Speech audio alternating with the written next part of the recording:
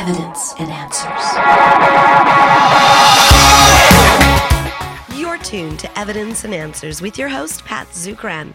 Pat is an author, teacher, and international speaker in the arena of Christian apologetics, the defense of the Christian faith. Today on Evidence and Answers, Pat will once again provide us with a compelling interview with his guest, Dr. Donald Williams.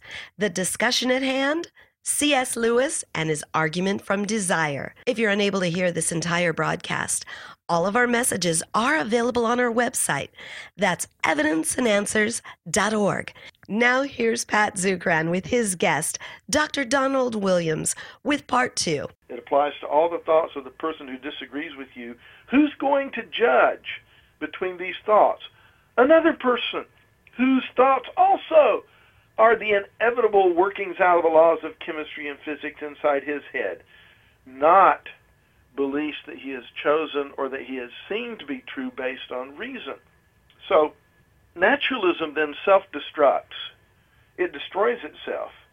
Naturalism, I suppose, could be true, but the naturalist can't assert that it's true. He can't claim that it's true because he has given up his right to talk about truth.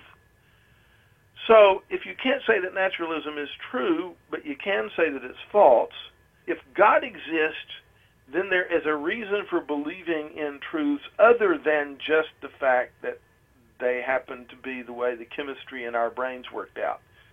So the atheist's ground is cut out from under him. If atheism is true, we can no longer say that atheism is true. The Christian can make truth claims about God without self-contradiction. The atheist cannot. And so that puts the atheist in a rather difficult position. Yeah, so those are 3 powerful arguments that C.S. Lewis presented and still very relevant for today. Absolutely. Now, you say his most characteristic argument may be the argument from desire, and it's briefly summarized in that famous sentence that he wrote in Mere Christianity. He said, "If I find in myself a desire which no experience in this world can satisfy, the most probable explanation is that I was made for another world." And you say...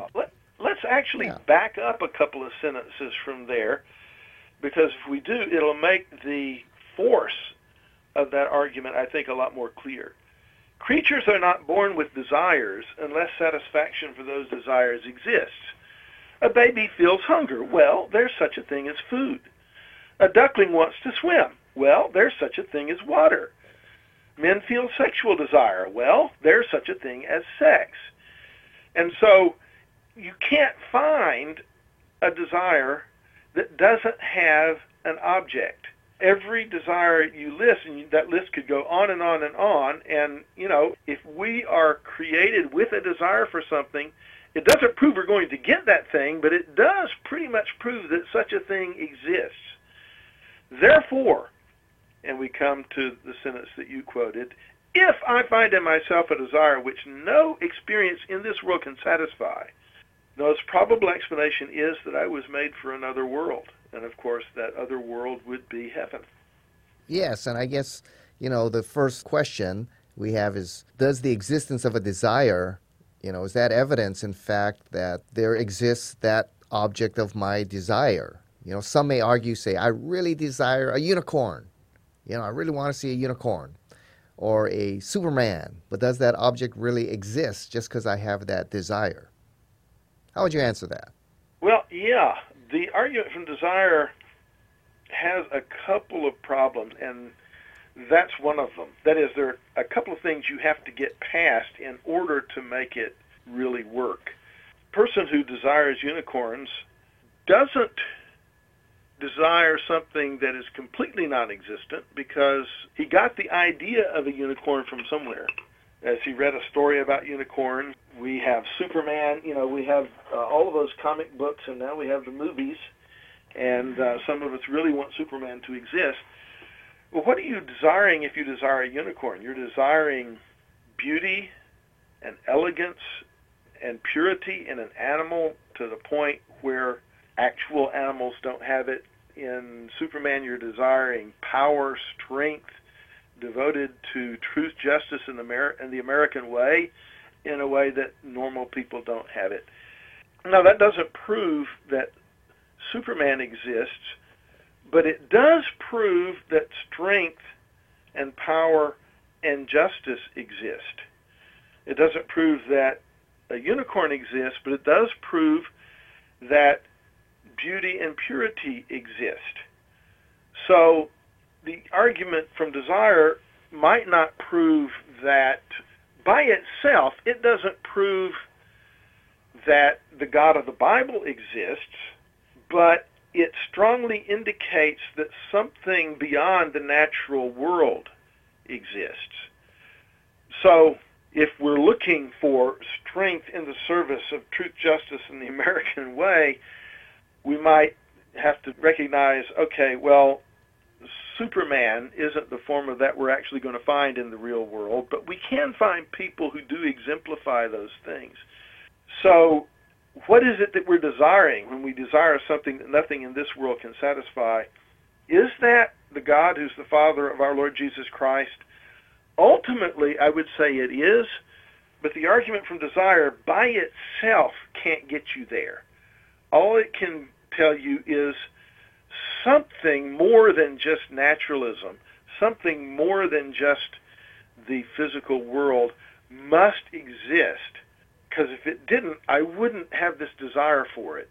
Now, what is the actual form that takes? Is it Allah? Is it Jehovah of the Old Testament, who's not a Trinity? Is it the Trinity of Christianity? You've got to supplement it with other arguments in order to actually get there. But the argument from desire does point us in that direction. And that's certainly what it did for Lewis.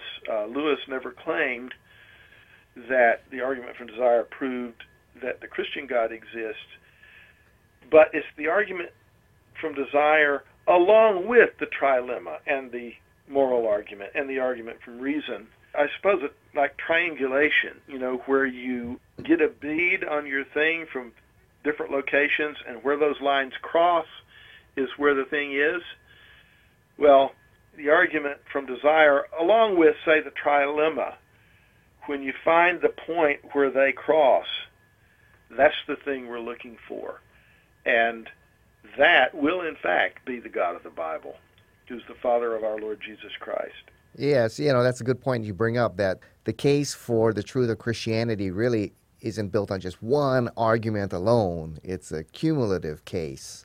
That's right. Yeah. And I remember being in a radio debate with an atheist, and he said, give me the one argument that proves Christianity is true, the one argument. And I said, well, I can't, because Christianity is a cumulative case. We can argue from reason, from science, from desire, from morality and on. But it's a cumulative case, not just, one silver bullet that's going to, prove Christianity is true. So you bring up a great point there. This is one of many arguments that build a powerful case for the truth of Christianity. That's right. There are maybe a couple of arguments that if you had to depend on just one, they would work pretty well. The resurrection of Christ, I think if you were going to just go with one thing, you might go with that. But fortunately, we're not limited to just one thing. The historical argument for the resurrection by itself is sufficient, but it's even more powerful when it's backed up by the moral argument, the argument from reason, etc. In other words, we can tell the existence of something very like God makes a lot of sense. Therefore, it's easier to believe that God might have raised Jesus from the dead. They all do work together to support each other. Well, I guess if I were asked for just one, I think I might say, well, but we don't have to limit ourselves to just one like you did. But I think with just one, I could make a pretty good run at it if I stuck with the historical evidence for the resurrection of Christ. Oh, okay, great. Well, here's another objection to the argument from desire. Do people actually experience a real desire that no finite temporal thing can satisfy? Yeah, that's a good question. And a lot of people would say they don't. And it's probably not possible to prove them wrong, because that would be proving a negative. It's philosophically just about impossible to prove a negative. If I want to prove there's such a thing as a black swan, all I've got to do is find one. If I want to prove there's no such thing as a black swan, I've got to examine every swan in the universe and then somehow have some way of making sure I didn't miss one. So it's practically impossible.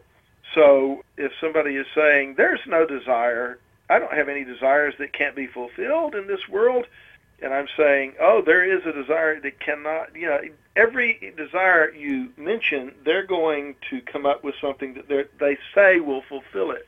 But does it really? I think a lot of people are in denial. That is, we don't want to believe that in order for me to be, I don't want to believe that in order for me to be totally fulfilled as a human being, I have to seek something outside of this world. I want to believe that the next job or the next woman or the next superhero movie will actually make me happy. And so no matter how many times that doesn't work out, I'm still going to be saying, well, but I just haven't found the right one yet. And you can keep saying that your whole life and die disillusioned.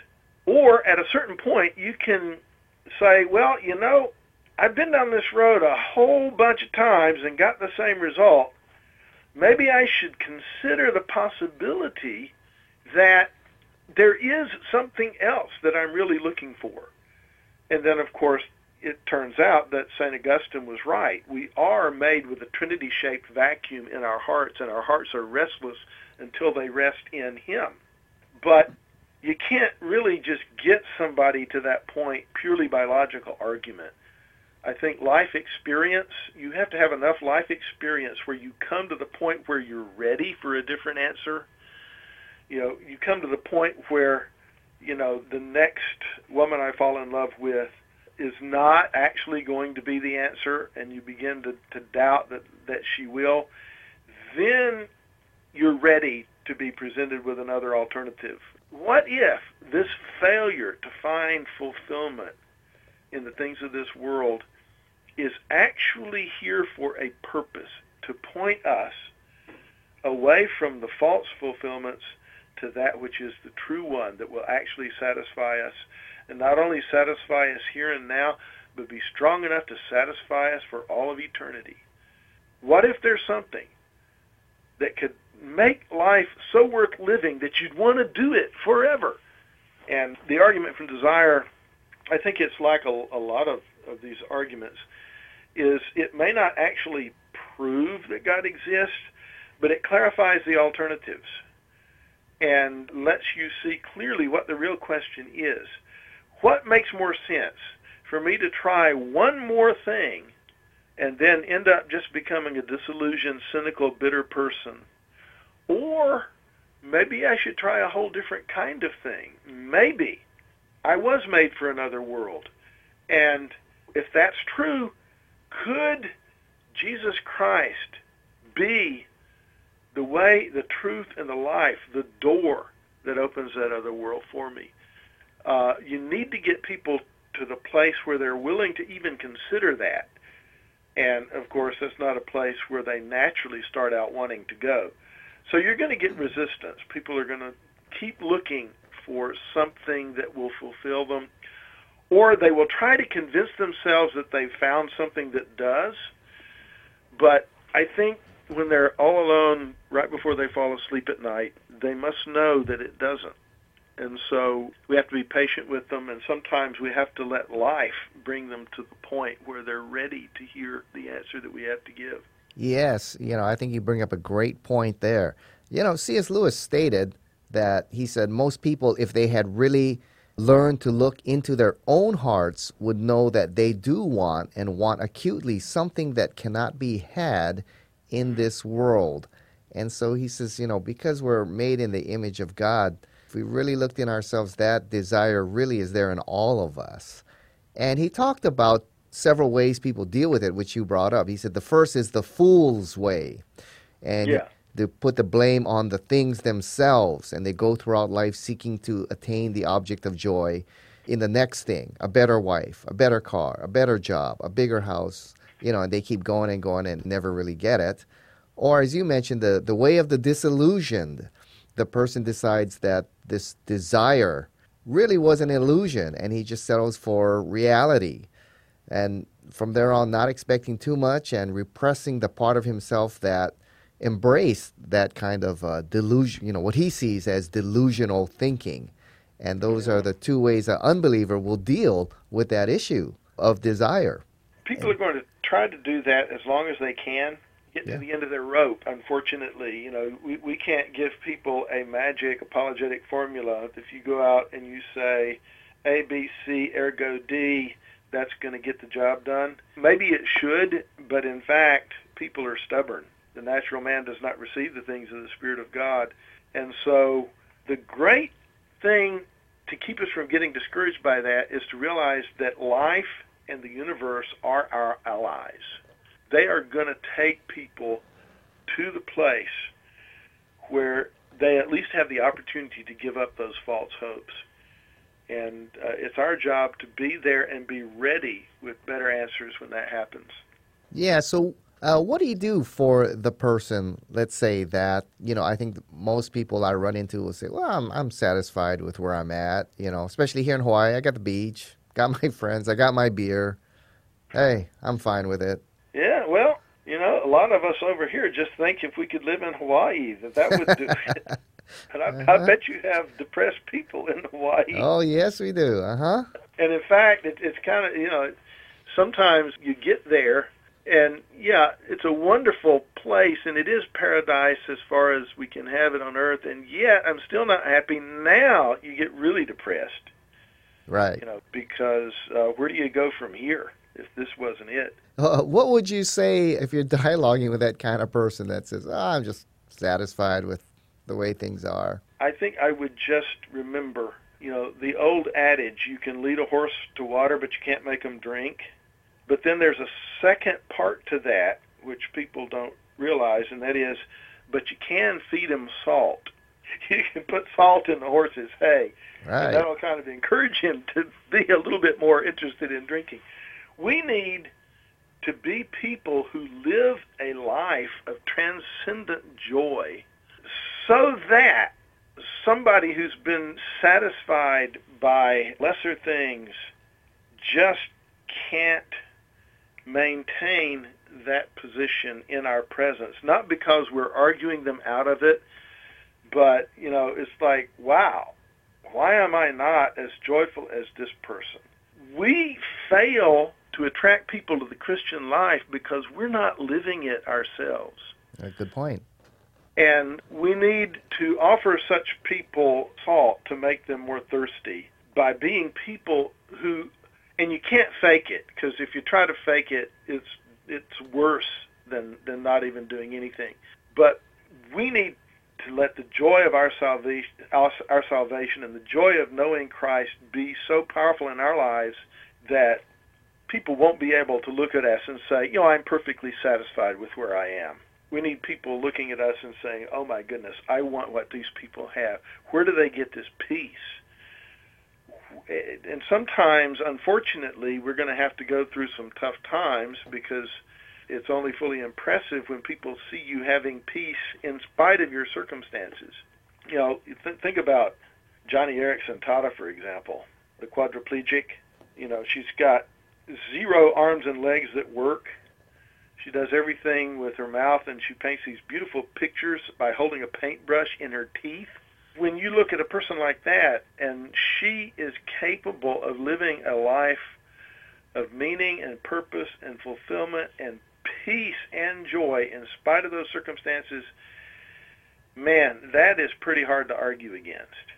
Now, I'm not suggesting we should all go out and become quadriplegics, but life is going to give you opportunities to show the difference that Christ makes, and we need to be people who are living close enough to Him that He shines through us. And if that's not happening, man, you can argue better than Bill Craig and C.S. Lewis put together, and it's not going to get you anywhere.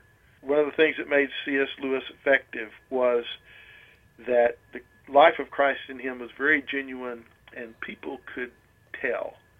We all need to be moving in that direction. I'm not where I should be yet myself in that way, but I think I see the direction in which I need to be stumbling. And so trying to stumble that way. Yeah, Hope your listeners will want to stumble along with us. Yes, that's a great point you bring up. I guess as we bring this great interview to a close, there are some people who criticize and say, well, the hope or desire for heaven and eternal life and a God the Father, really, it's just a form of escapism. The old saying, Christians become so heavenly minded, they're of no earthly good. How would you answer that criticism? Well, we need to be able to answer it by simply being examples of the opposite, being people who are so heavenly minded that we finally are some earthly good. Paul Stuckey, the Paul of Peter, Paul, and Mary, was a Christian and had a solo career that most people don't know about. First time. Singer. Yeah. Wow, I didn't after Peter, Paul, and Mary broke up. And he has a song that I think just nails it. I wonder, have you ever been to the mountain to look at the valley below? Did you see all the roads tangled down in the valley? Did you know which way to go? Well, the mountain stream runs pure and clear, and I wish to my soul I could always be here.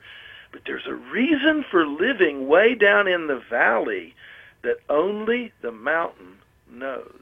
We need to be people who are fully engaged in this life, righting wrongs, doing acts of practical love, and doing it joyfully. And people need to see our good works and glorify our Father who is in heaven. And they need to see that those good works are being motivated by our vision of the glory of God in the face of Jesus Christ. Nothing less than that is it all worth living for. And we need to be pursuing that vision and living in the light of it. And a lot of these questions will kind of answer themselves once that's true. Yes, C.S. Lewis brought up a great point. He said throughout Christian history, it's those who did the most in this present world were those who thought most of the next. And like the apostles, evangelicals who abolished slavery, those today who battle hunger and willing to die for their cause, knowing that not only is it a noble and true cause for the sake of Christ, but that there's a greater world that awaits us all. So they're willing to put their lives on the line. William Wilberforce, who brought an end to the slave trade in England, was specifically motivated by his evangelical Christian faith. And, we need a lot more Wilberforces running around. Yeah, I think C.S. Lewis said, correct me if I'm wrong, aim at heaven and you'll get earth thrown in, aim at earth and you'll get neither. That's right, yeah. Yes, you've been listening to a great interview with Dr. Donald Williams, professor at Toccoa Falls College there in Georgia. He's the R.A. Forrest Scholar there and also professor of English there. He's written a great number of books.